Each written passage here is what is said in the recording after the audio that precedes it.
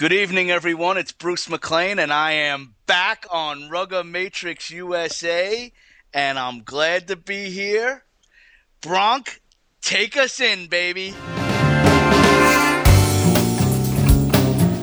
You betcha, baby. Bruce McLean is back, and he's very happy. Lots to talk about.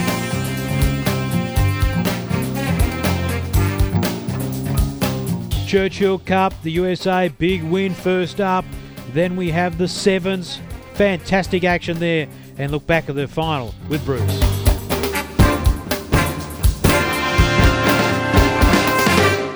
Oh yes, it is a great show today because we welcome back Bruce McLean from New York, the successful championship coach of the Super League. Bruce, good evening once again.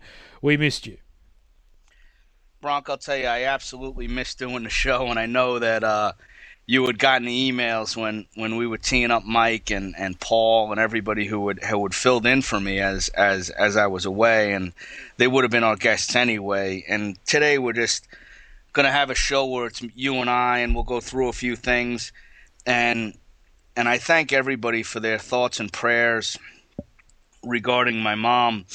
She's got a chance. She is definitely not doing well, but there is an opportunity. We kind of do need a Johnny Wilkinson moment or something of the sort, or in New York Athletic Club parlance, a Troy Hall moment.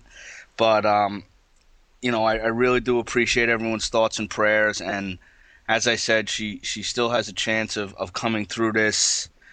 And so we're giving it the fight, and my mom would give it as big of a fight as she could, and she is giving it as big of a fight as she could. And I just, again, I appreciate everybody, and I appreciate the emails, and I appreciate the phone calls, and I appreciate the Facebook messages and all that. And I will hopefully be coming back to you with good news within the next few weeks. We shall see. Well, we certainly wish you and your mother all the best. So, Bruce, it's great to have you back on the show, and we know it's been a hard couple of weeks for you, but we've got a number of things to talk about. We've got college sevens to talk about. We've got the Churchill Cup to talk about, and later on at the back end of the show, from a coaching point of view, we'll go into detail about your magnificent win. And I've got to say, as I gave the coaches a rap last week, Mike Tolkien and Paul Keeler, that congratulations on that match. It was a great advertisement for rugby in America, and I think people should take notice of the States and what a great job that both East and West Coast teams were doing. So congratulations first up about that before we get into it. Yeah, it was terrific, and it was a terrific game, and I got to say that I feel bad for Golden Gate. Not too bad, but I feel bad enough that essentially the clock ran out on them, because that game just kind of went back and forth, and it was the last team who scored was going to win, and fortunately for us, it was us. Yeah. But that being said, before we get started on the Churchill Cup, I wanted to tell you about something I did yesterday. Before I went to go see my mom in the hospital, I stopped off at Randall's Island, and they had what's called the Mayor's Cup, which is Play Rugby USA, and they provide rugby to inner city youth in middle schools and grammar schools throughout New York City, and 58 teams participated in a flag rugby event. It was insane. There was like 800 kids and probably a few hundred fans between parents and teachers and school administrators and city people, city parks people. I was absolutely floored. I had been there before. I'd been there the year before when it was up at Columbia University. They had it down at Randall's Island at the new rugby facility. They had 12 fields going with all these kids all over the place. And Bronk, when I tell you, it was amazing. And you see the athleticism. What I saw was, because it was flag rugby, and and when they grab the flag, you just make the offload. I just saw kids naturally like absorbing and participating in the offload game.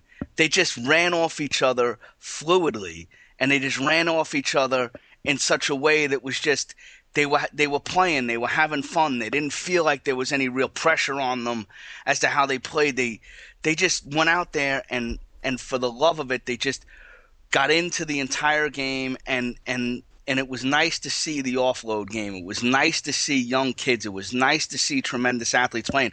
And what they do is they take each school and they give them a jersey. Like, say, for instance, you played at whatever school you went to, and I played at, say, Joey's or Scott's or whatever, and I may have worn the Tonga jersey. You may have worn the Samoa jersey. Someone else may have worn the Australian jersey.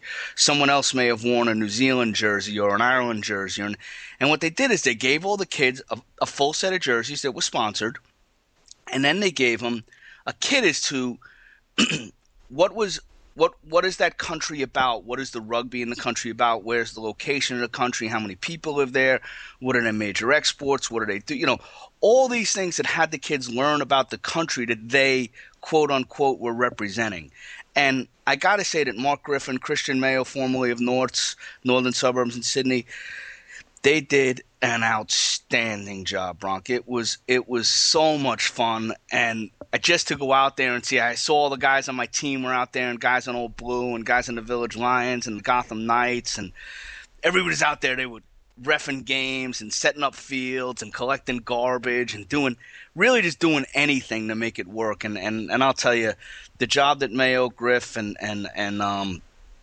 Dom and have done, Dom Waring from Old Blue have done in order to make this go was tremendous, and it was a lot of fun. And I would encourage anyone who wants to get something started in their city to speak to those guys. It was awesome. Awesome. Well, isn't that great to see a great carnival of kids playing rugby? It's terrific. So hopefully they could be Eagles one day, and let's head to that discussion now. Yeah. And the Churchill Cup is underway. So in the round robin of play underway so far last weekend, this weekend just passed, Canada defeated Uruguay 48 points to 6. Of course, that margin very handy for them, but also a handy margin too for the Eagles, 39 points to 22 over the Big Bears from Russia. Pretty good effort first up. They were a bit rusty though, Bruce. However, they still got the points, which is pretty important. Yeah, by defeating Russia by 15 points, what that does is in the IRB rankings, if you get a 15-point plus victory, they multiply your increase in rankings points by 1.5. Now, Canada gets it 2 for beating Uruguay relatively handily, and I don't think that's unexpected from the Canadian point of view. I don't particularly think Uruguay is that good of a team, but I got to say, I saw the USA play Russia, and I was surprised. I really thought that the USA was going to go and overwhelm them. And kind of what happened, Russia played some pretty good rugby. And they have a lot of ability. And where the USA really won the game was in their back three. They had Paul Emmerich, who is a professional player in Europe, Chris Wiles, who was a professional player for Saracens in Europe and just had come off the Guinness Premiership narrow loss. And then they have Zina Guanyu, who everybody in the world knows from his famous tries and his work at Biarritz. Those guys really came to play. Mike Petrie from the New York Athletic Club came to play. But I do think that there was a little bit of they were a little bit disjointed. They had a couple camps during the Super League season, and they had put in some systems in terms of defense and put in some systems in terms of contact area. But they really hadn't gotten a chance to actually put in a game plan because so many of these key players were missing. And one of the things that really happened was Patrick Danahy from Life came off the bench and really had an impact on the game. And I think that Alapate Tuilavuka, everybody knows him as Pate, but Alapate Tuilavuka formerly of BYU came off the bench as well and had a tremendous impact on the game in the midfield.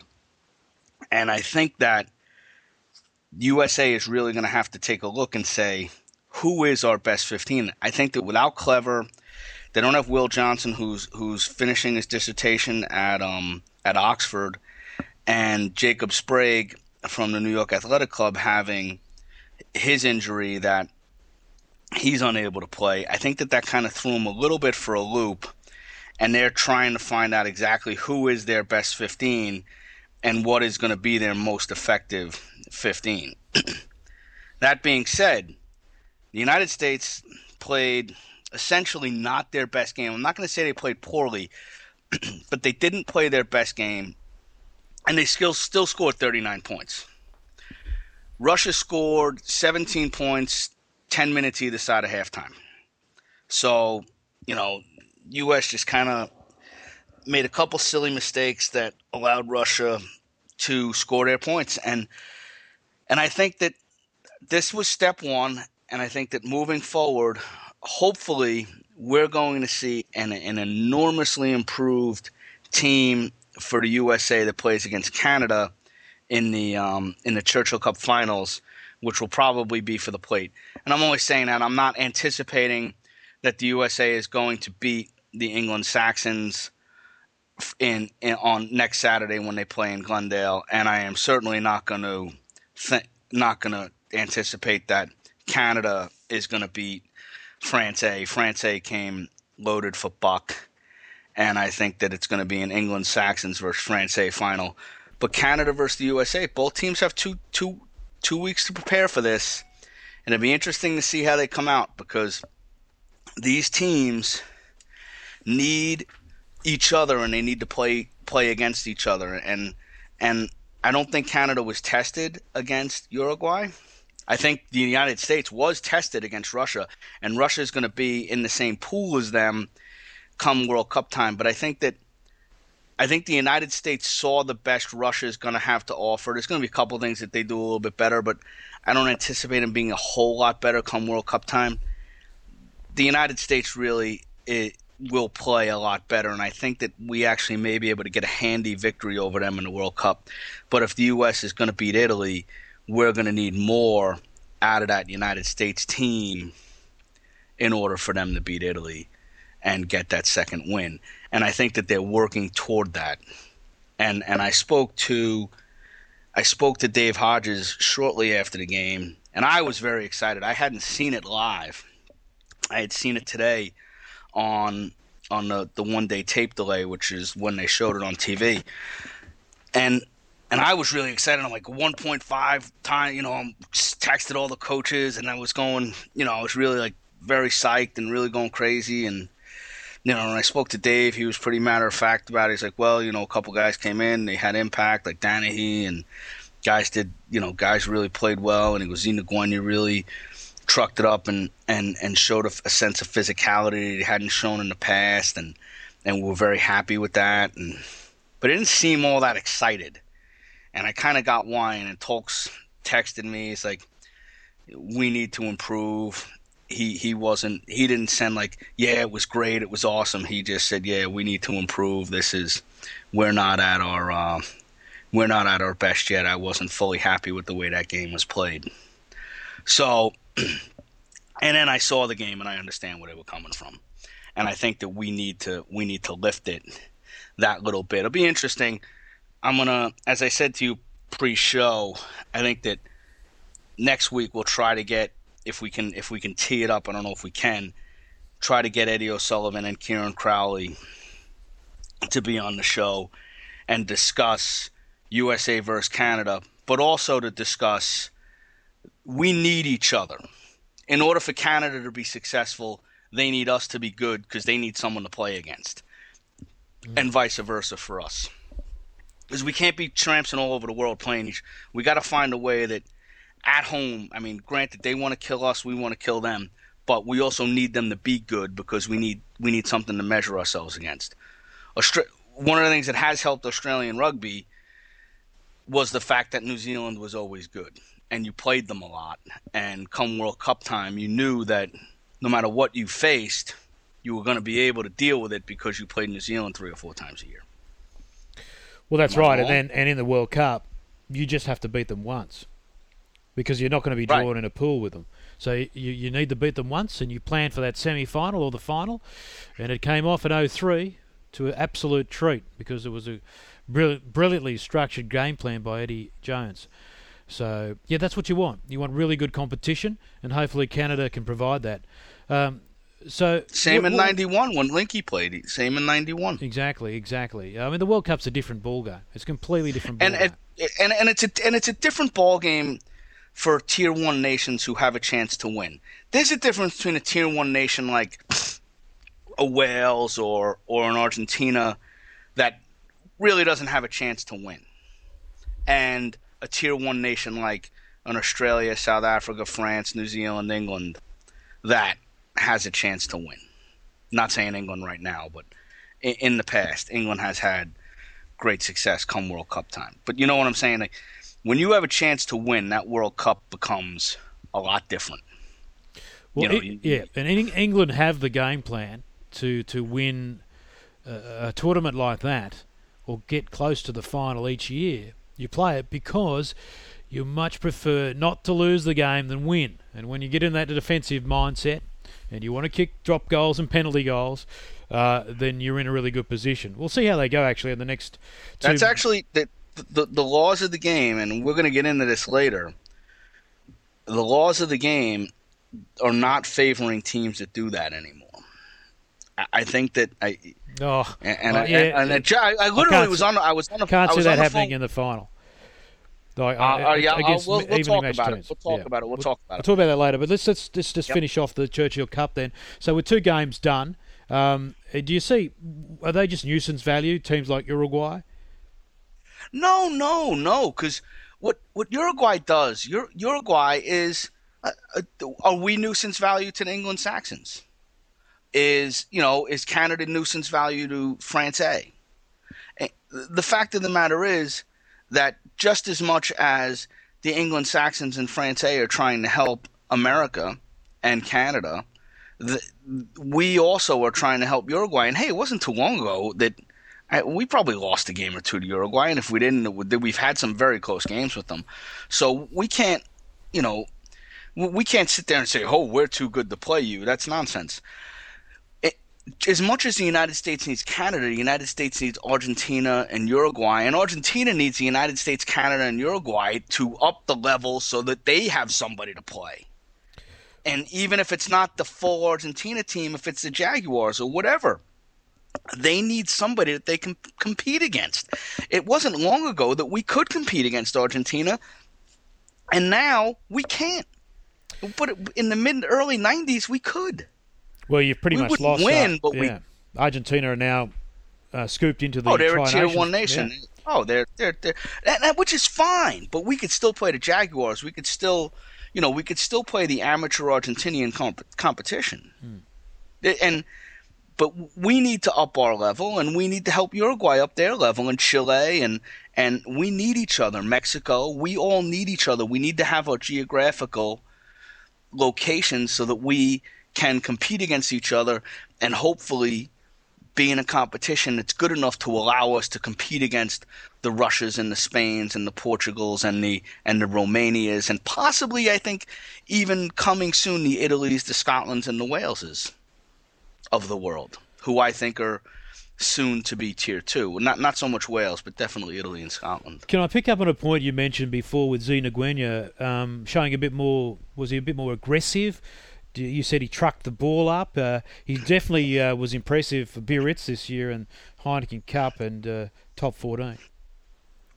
Yeah, he was aggressive, and he did truck the ball up. And Dave Hodges does not say those things lightly.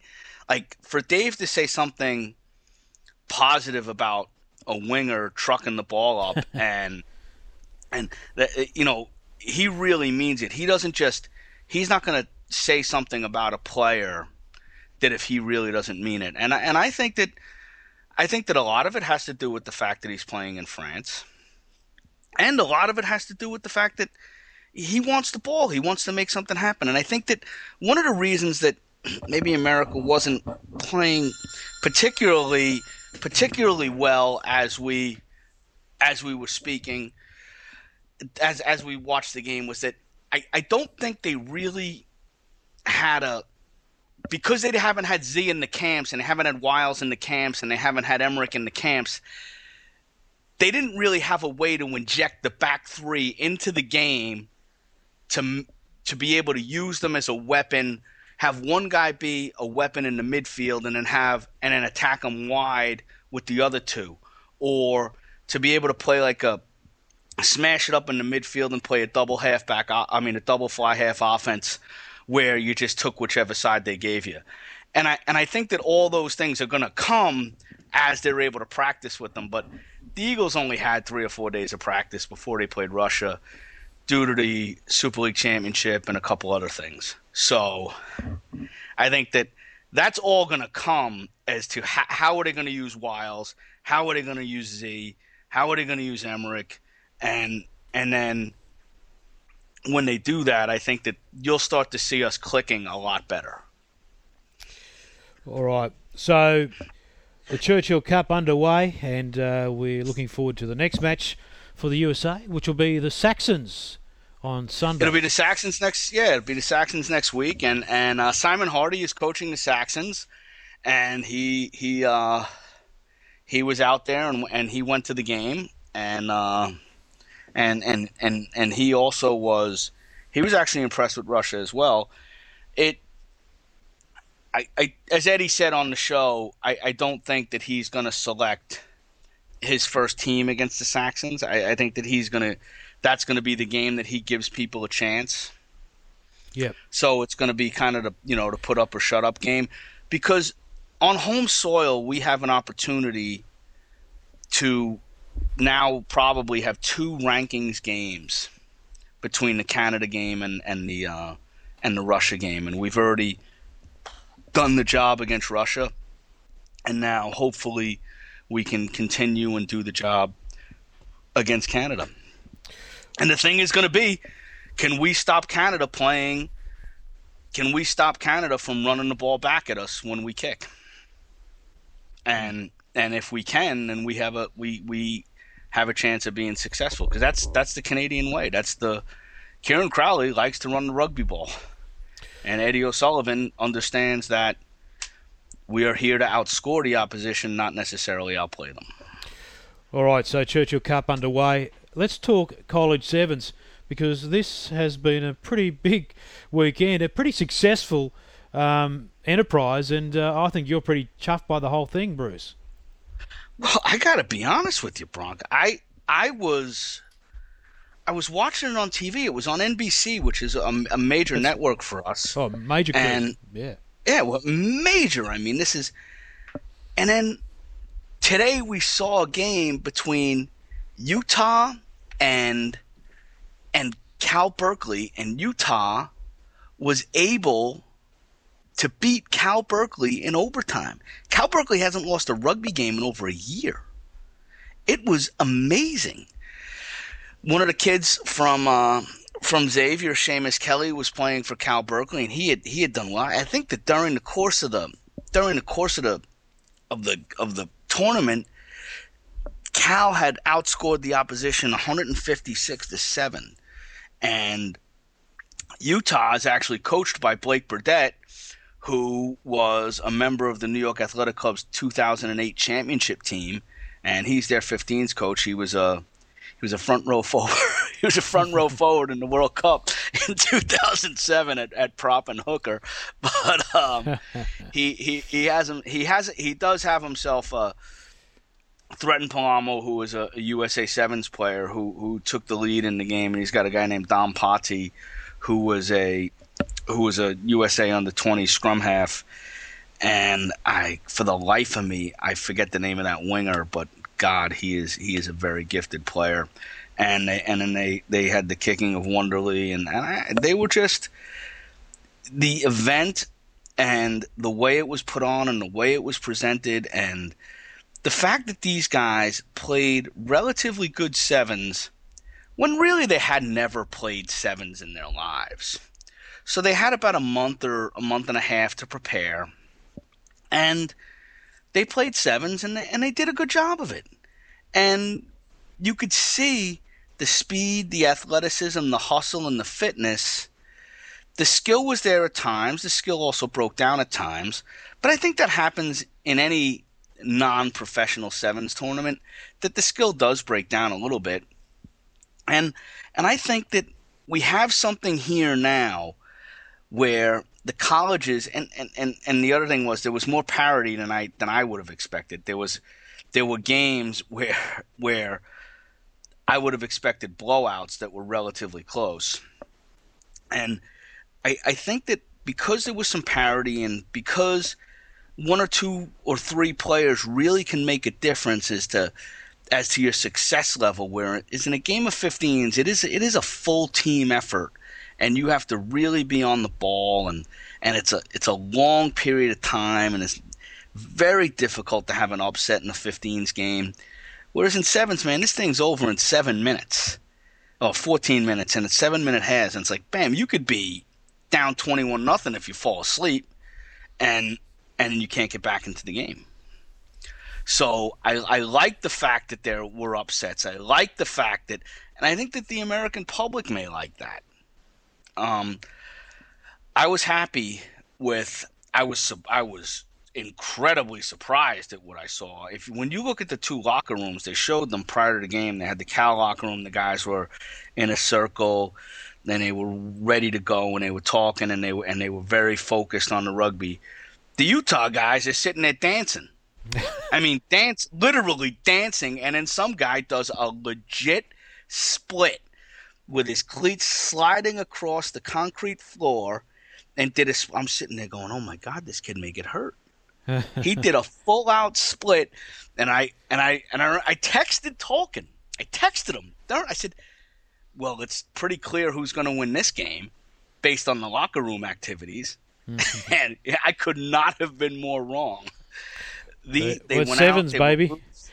It is sevens, and it was a lot of fun, Bronk. It was, and I think that we're going to be seeing something going forward. I'd love to see something regionally within the high schools that teams do this. I don't think that it's necessarily prudent to do it on a national level, but I think it would be nice for the high schools to do it regionally. I think that this national college sevens was terrific, and it's only going to get bigger. It's only going to get better. It's only going to really bring university administrations. Our biggest hurdle is getting the university administration to buy into the fact that rugby is not a sport of just a bunch of renegade drunks.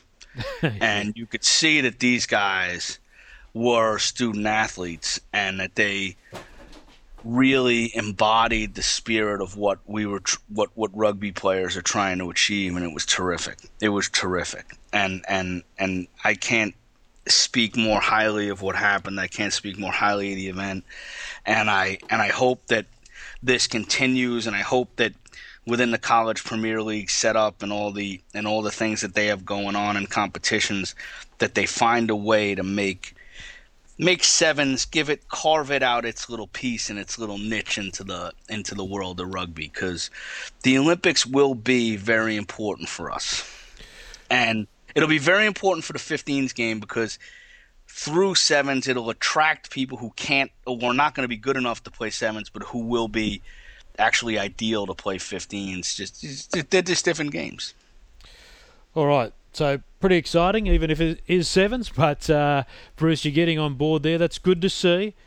Now let's look at the coaching aspects of the Super League final. And as we talked about off air, there's a bit of an extrapolation to make here towards the Eagles. And I'm going to get you to explain that in detail in a moment. But it was definitely a tale of two different styles, two very different ways of playing rugby.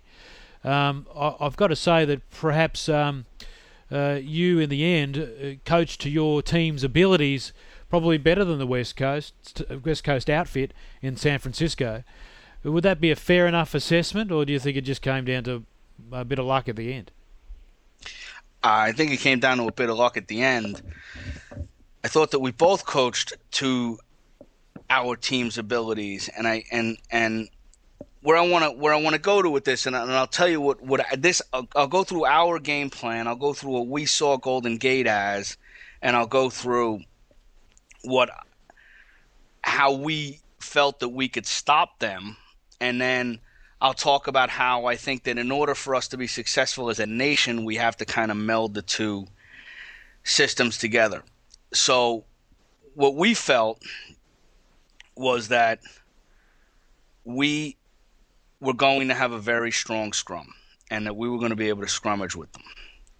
We also felt that we would have a reasonably strong line out, but we wouldn't defend lineouts well. But we could pressure their scrums, but we probably wouldn't pressure their lineouts all that well. And we felt that in the contact area, if we played 2-pass penetrate and we played off 10 and we made them move defenders, that we could keep our feet and find holes. And what we were doing when we would go into contact, we would have guys keep their feet, and we'd kind of latch on as if we were a front row and keep going and going and going. And we always put at least 3 players into that contact area, and they knew who they were. They knew exactly who we didn't call exactly who got the ball, but those guys knew what their responsibility. Those 3 closest guys to that ball carrier got in there, and they made it their business to clear that ball out. So we had a very high retention rate, but we also knew that because we committed so many resources to the breakdown, that we weren't going to have a very high breakout rate. The other thing we did is we told the players that we eliminated a lot of the 50-50 offloads. So we weren't looking for passes, late passes to chuck people into space, or we weren't looking for anything like that. We basically said, you can't offload the ball unless you've crossed or busted through the tackle line. You didn't have to be, fully, you didn't have to be on your feet, you didn't have to make a clean line break, but you had to bust through, have your hands free, and kind of know that somebody was there to make a pass to. We weren't trying to pass, just before contact and send the guy through. We weren't trying to pass in contact because they were bigger than us and they were more physical than us. And if we had tried to pass in contact, they probably would have dominated that contact. And our whole goal was to recycle the ball and dominate the contact and keep our feet. In order to do that, we had to commit to keeping our feet and going forward, as opposed to committing to getting our hands free and making that pass. So that's kind of how we played it. And then the other thing we said is when they kicked to us, we were going to run it back to them. We were going to run it back at them, and we were going to get ourselves in formation. Everything we do, we play to try to get ourselves in what we call, quote-unquote, formation or shape or what other people. So we would try to have 1 or 2 guys inside of 10, 1 or 2 guys outside of 10 jockeying centers or the fly half, and we would play 2-pass strike moves. And we just played 2-pass strike moves where the whole game was played off 10, because everybody's pretty good in some people, we call it 1-2-3. The USA calls it pillar A-B.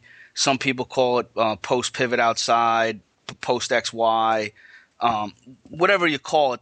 The first 3 defenders outside of ruck. Most teams in America are pretty good in that area, 1-2-3, and usually 1-2-3-4. So what we figured is we're going to try to play the game just off a 10. And for the first time ever, we've actually had a 10 who was a 10.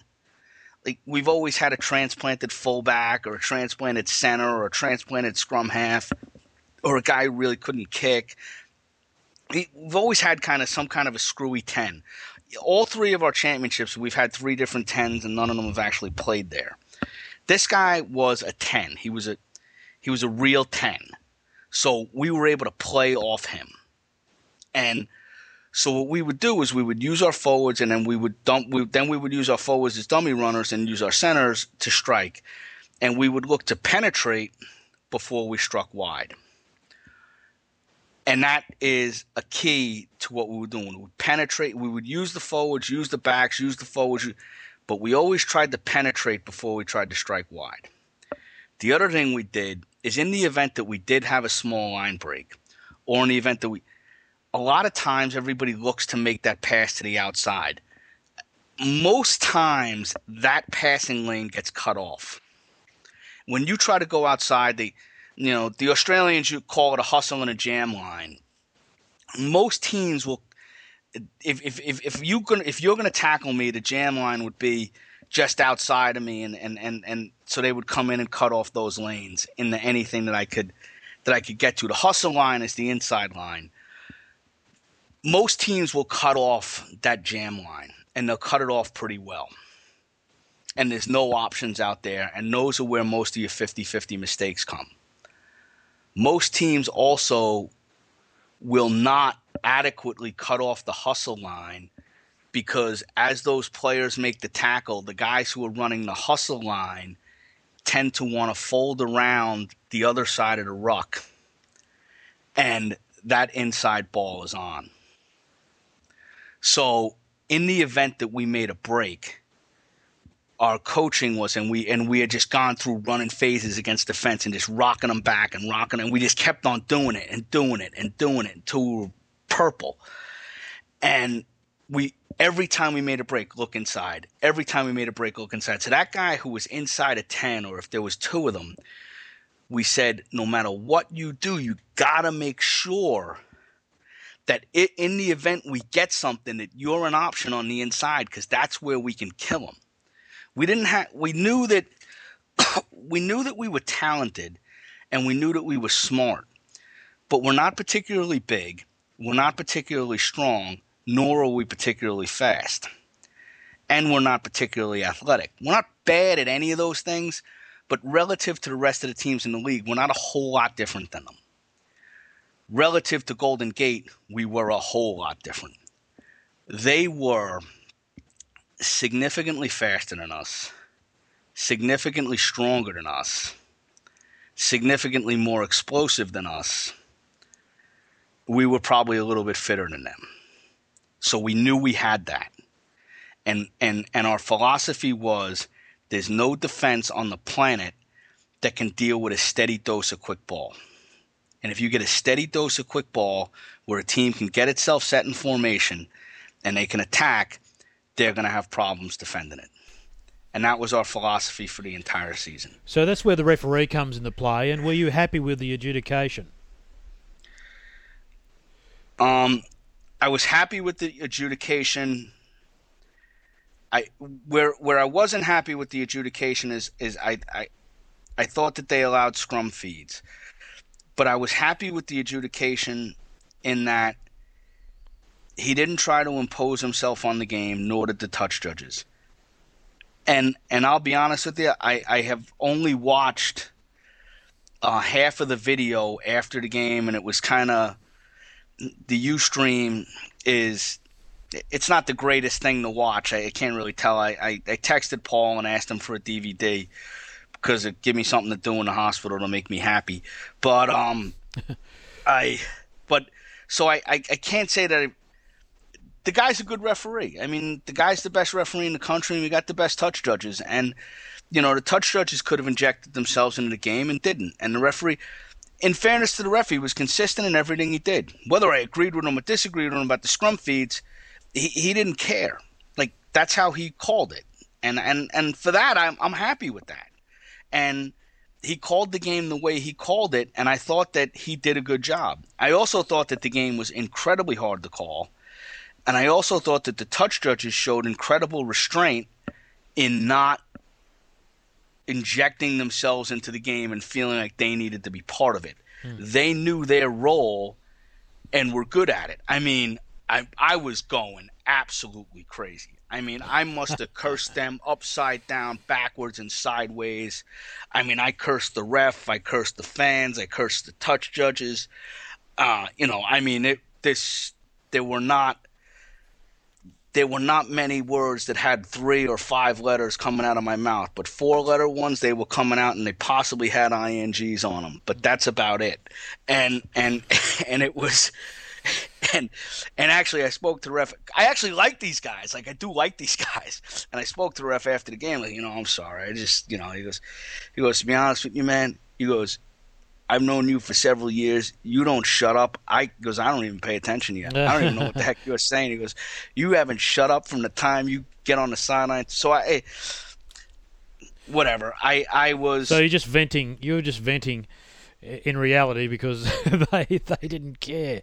I watched the game. I watched the game through one eye, and I don't ever evaluate a referee until I've actually seen a decent video of it. Because when I'm watching the game, the only thing I'm concerned about is getting calls. When I'm watching the game afterward, I'm concerned about the correct. Well, just talk us through the final minutes of the game, because this is what championships are all about. So San Francisco, and Paul Keeler told us last week, when they got in front with only a few minutes to go, he told them to keep them down their end and kick it long.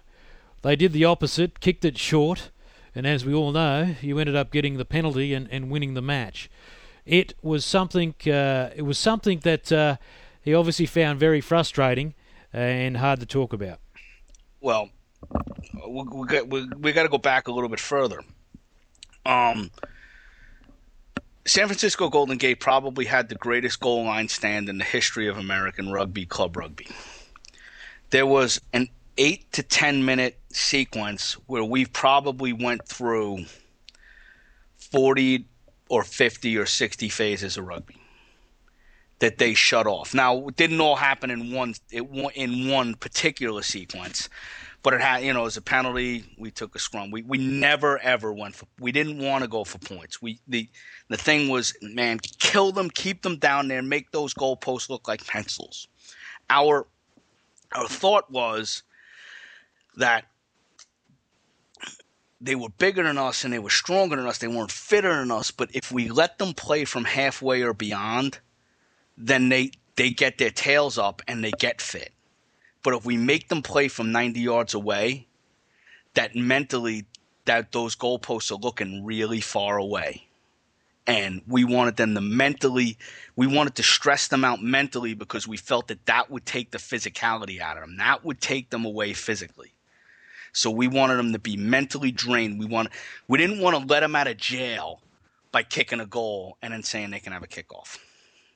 We wanted to score a try. When we were down there, we wanted to come away with 5 or 7. So, and that's what we did. And we made some dumb decisions in the process, but we did it. And we believed in what we were doing, and we came away with it. Well, another time, as the game got later, they made a great defensive stand and broke out.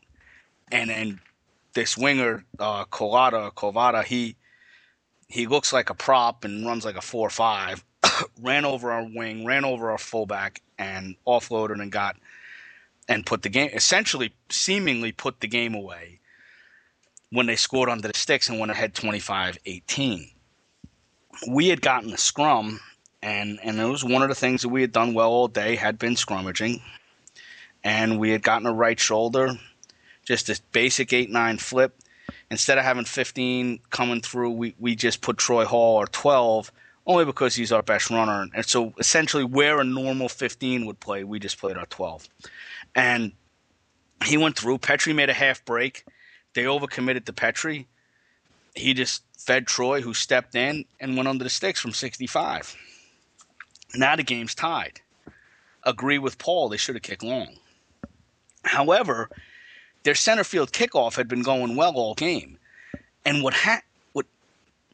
if you had watched us practice the day before the game, you would have thought that we were a Division III mid-table side. Because we knew that they were going to have a center field kickoff. But on our Thursday practice prior to flying out there was a massive lightning storm in New York, and we couldn't train. So we just had a walkthrough underneath, in a parking lot underneath an elevated roadway, while our field was getting peppered with lightning. And so we never really got a chance to address that center field kickoff because we really hadn't prepared for Golden Gate until that week. So we go out there and, Mike was like, all right, so what we'll do is we'll practice the center field kickoff a lot so that maybe they won't do it to us. Well, yeah, did we practice it a lot? We practiced dropping it in front of them like 6 times in a row. So come game day, the center field kickoff became the steady diet of play. I mean, so it was like we sat there to say, like, yeah, we know what we're doing, and we just dropped everything. So they tried it, and they butchered it, and we got a midfield scrum, bam, bam, bam, got a penalty. I don't particularly know what it was for, but whatever it was for, it's good enough for me. And O'Brien made a kick with 7.6 seconds left. You could see the touch judge flags going up in the picture that the Golden Gate guys took. And I spoke to the referee after the game, and I thought he was correct in awarding and allowing the kickoff to happen. Because I thought that game should not have ended then. They didn't deserve to lose right yet. They kick off center field. We actually take it. We win the ball. We get it to our fly half, who hacks it to try to kick it out to end the game. He doesn't kick it out. He kicks it right in the hands of the winger who ran us over to score the winning try. And he trucks it up, and they go through 3 or 4 phases, and then they eventually knock it on. But they were about 18 yards from goal when they knocked it on. The thing I was scared about wasn't so much scared about that they would score a try. I was scared about that if they kept going through the multiple phases, that we would not be able to that they would get a penalty, and that would put us in overtime. I wasn't scared about overtime because I actually felt we would win in overtime because it was 2 10s. It's not a sudden death. It's 2 10s and then sudden death in the third one. We're not like the Heineken Cup. We actually have a winner, not a kickoff. Or even the World Cup, for that matter, has a kickoff, which is a disgrace. So that's what happened. And really one of the nicest guys in rugby, one of the guys I respect more than anybody, Albert Tuipulotu, was the guy who knocked the ball on to give us the victory. But they were, and now I'll talk through exactly like how do you defend a team that's like this? See, what Golden Gate was able to do, and Paul always says something, he goes, I don't want to use more bullets at the breakdown than they have bodies. So he's like, he considers each of his bodies a bullet, and he wants to use less bullets than the other team. So their whole philosophy is to keep the ball alive. They're constantly looking to get their hands free. They're looking for the early offload. Every single phase option they have has gamble runners coming through. They have guys know exactly where those offload guys are coming from. So, and they were bigger than us. And so this team is not, and they're not afraid to stick to this game. They're okay being down 15 points playing like this. They're okay being up by 3 playing like this. They will play like this. Not only that, they'll maul you, not so much to try to score, but to try to overwhelm you, and try to overwhelm you with their bigness and their bodies and just make you deal with their weight. And then you just feel like, Jesus, I'm getting out of this, and I can't even move. My legs are dead. And then they pop you. And that's where they look to get you. So what we did is we said, okay, we're cool. One-on-one, we played a very, very standard defense, but we knew that they went short. They went forwards, forwards, backs, forwards, forwards, backs. So what we did is we blitzed them with our 1, 2, 3, 4 off those forwards. Every time they ran to the forwards, and then we played them soft when they went to the backs. So what we did is, if, say, for instance, you were the primary ball receiver on whatever play they had going on, we would go for a one-on-one tackle on you, and the other 2 guys would cover the hustle and jam line because we knew that you were going to look for the offload. There was no doubt you were looking for the offload. So we were just looking for bodies, and we were getting between the pass and the body. And if you had any momentum in what you did, we didn't counter-ruck. We just reset our defense line and got numbers into it. In the event that we caught you behind the gain line and dominated that contact, we counter-rucked like mad and got turnovers. And that's what we did. And when they kicked to us, we would run it back. And we just figured it was going to be so hard for us to get the ball that we weren't gonna do it. The other thing is Golden Gate scores a lot of tries off quick tap penalties. And they also score a lot of tries on knock-ons, so when you spill the ball. So what we said is this. If we spill the ball, you better dive on that thing like it's 1993. And I don't care if they stomp you in the next month. You dive on that ball and keep playing it like it's ours. And if they spill the ball, don't count on the call. Dive on the damn ball, and we'll win the turnover off a dive. We'll win the turnover. We're not going to try to pick it up and be heroes and try to out-athlete them. We're not going to try to pick it up and make an offload. Kill the ball, secure our possession, we'll get into shape, and then we'll start hammering them again.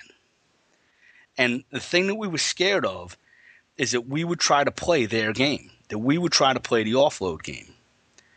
And what we knew is that we can take the game 5, 8, 10 yards at a time, and eventually we'd get our break.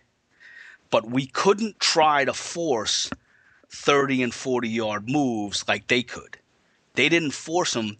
They practiced that way. Their philosophy is to play that way, and that's the kind of players they have. We don't have those kind of players. Like, we don't have guys who run under a 5 flat or, they may run a 4.9 or something. We don't have guys like that in our forward pack. So we have to do things kind of boom, boom, boom, boom. And we have to be set, and we have to run angles, and we have to keep our feet and try to – so our whole thing was they're bigger than us, so we're going to knock them on the ground. But we're smaller than them. We're going to keep our feet, and we're going to knock them backward. We're going to put them on the ground, and we're going to stay on our feet so that we can continually go from place to place. But they got to get up, and every time they do something, they got to get off the ground to go do it. And they got to get up to do it. Get up and do it. And when you make big people get up off the ground and have to go do something productive, eventually that starts to wear them out. All right, Bruce, we're running out of time. So I just want you to quickly tell me why American rugby needs a combination of philosophies of your two teams to be successful. Essentially, the athletic club team was very, very conservative. And we did what we had to do to win games within our competition. But and Golden Gate played a game that was very, very aggressive, and possibly, we wouldn't be able to play that game, the Golden Gate style game against, say, in Australia. We'd get annihilated because there'd just be too many mistakes. You start throwing 50-50 balls. If you try to up the pace against a team that's better than you, and you just try to play that kind of, they're going to kill you with it. On the flip side, we can't play conservative games against teams that we're better than or should be better than. So there's a middle ground. There's a combination of, like, you have to be strong in your set pieces. You have to be strong in your restarts. You have to be strong in your defense. All teams need to be that. But in the loose play, there has to be a combination of when do you offload and can you offload effectively? Can you get people running into the line? And our biggest problem we had all year, although we get into formation, was getting into formation with depth and timing our runs so that we could be the most effective team. And I think that if you get yourselves into formations and you time your runs and you come at depth and you can do it consistently, then you could play much more of an offload game because you're going to isolate defenders more often. And what we did is we tended to play pretty close to 10 or pretty close to 12 or pretty close to 9, and we didn't really isolate anybody. We kind of just ran a pile of bodies into a gap and just kind of tried to walk that gap 3 or 4 yards back. So, but if we could get a combination game where, like, Golden Gate tries to keep the ball alive and the AC tries to keep the game alive by going through multiple phases and sustained pressure, there is a happy medium. You do need to score easy tries to beat teams. You do need to score tries where the holes just open up for you. You get that offload or a great play. You got to let great players be able to make great plays. So you can't just be conservative, and you can't just chuck it and force things either. And I'm not saying that Golden Gate did that, because they didn't. They weren't, hey, lava, man. That's not how they played. But I think that we took them out of sorts in that I don't think they expected us to cut off all their passes. I think that I thought that they figured that they were going to be able to get those offloads off. And I think that by taking advantage of the gaps that are on the inside, because teams will do the jam line and not as much the hustle line, by taking advantage of half breaks and being able to strike from the inside by having dedicated runners that go and do that, I think that we can have a combination game plan that possibly we could be more high-powered offensively, and I think that we could use I call it creating offensive opportunity through defense. And I think that we have to create offensive opportunity through defense. And when we have attacking opportunities, that we can't just play safe and not move the ball through hands, or we can't not believe in our skills. And I think that Golden Gate believed in their skill, whereas the AC believed in their plan. And there's a combination in there that would make America better. Like that something in between that is what the rugby has to be. I think you're absolutely correct, Bruce, because a good offloading team that chooses when to do it, it has a bit of doubt in the opposition's mind, is a far more dangerous team. Will he run? Will he offload?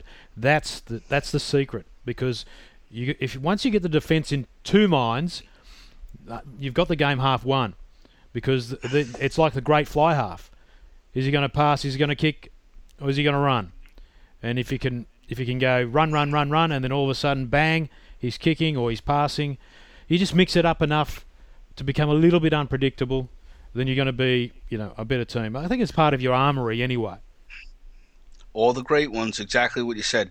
And obviously the key to all these are your 9 and 10. Your 9 makes 60% of your passes. Your 10 makes probably another 20%. And the only other passes that are really made are when the guy kicks the ball to the wing or the fullback and or the number 8 or 6, whoever you have standing back there with them, and they sling the ball across. And that's it. It's pretty amazing. It's pretty interesting. Yeah, true. And I'm not saying to just play safe. I'm just saying that. Oh, well, see, I'll give you. Australia's a great example. That the forwards are now doing some lovely interplay with some passing. They're doing the hard work. They're certainly not shirking their responsibilities. But what you're seeing now is, rather than being a decoy runner, well, just not even a decoy runner, no one's expecting to get the ball, like an Al Baxter for so many years was forbidden from touching the ball, but he was just running with no purpose. Now, forwards like Ben Alexander, who unfortunately got injured against Fiji, and man, that was just a full frontal assault against Fiji, I can tell you. They were out to take blokes. Was it 40-something? The Fijians were out there to take some heads off, so Matt Giddo was targeted unbelievably enormously in that match. However, what you're seeing is a lot of the Queensland rugby style from this year that Ewan McKenzie brought into the game, with Quade Cooper at 10 and using the wonderful inside channel, but he mixes it up, and the forwards are involved in that as well. As Ben Alexander said to me in the Q&A for the match program, before he and Bruce, how about this? The headline was "Break a Leg" because there was a story about him a couple of years ago, and he almost broke it. He's out for 6 weeks with knee ligament damage. However, the thing is, he said, as part of Robbie Dean's coaching, they all have to be a threat, and the more threats you have, the harder it's going to be for the opposition. So rather than just scrum all day and do a line out, they've got to contribute seriously with the ball.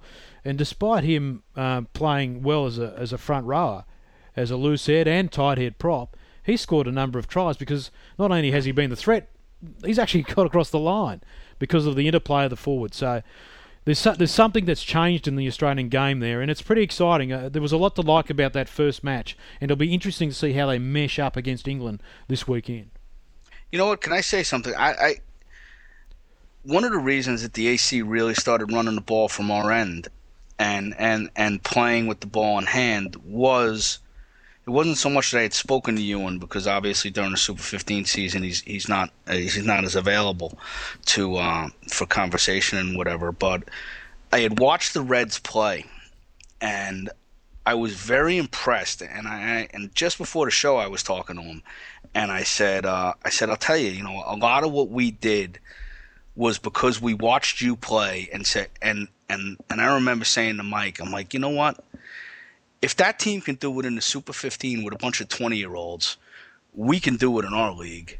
Because we for the first time in our lives, we had a 10, a 9, and then we had 8 forwards that we actually trusted to run the ball. We've never had that before. We've always been when I say we were structured to the point that would have made Eddie Jones seem like he was a free-flowing guy. I mean, we basically said, you go here. It's like, this is who hits this ruck, and this is where you go in the next phase. I mean, everything was scripted and structured to the point of where you would have wanted to hang yourself. This year, we actually had people who understood how to play and who'd been with us for a while, and they were all like All-Americans or Eagles or came from great high school pedigree, and we trusted them. And they trusted us, and they trusted each other. And because of that, we were able to play rugby because they believed in it, and they believed in each other. And a lot of it was really getting us to let them play. And then the only thing we asked them to do is to buy into Mike's defense, and they did. And they really bought into Mike's defense. And it saved us. But as much as our defense saved us, I gotta say that I have yet to see a defensive stand in America like what Keeler did to us for a sustained period of time. It was those players should be commended for what they did. They stopped every single thing we had for ages. Well, and it was great. Yeah, and as I said, a great advertisement for the game. Just a truly great final, Bruce. And it was good to see that it was such an epic scoreline too.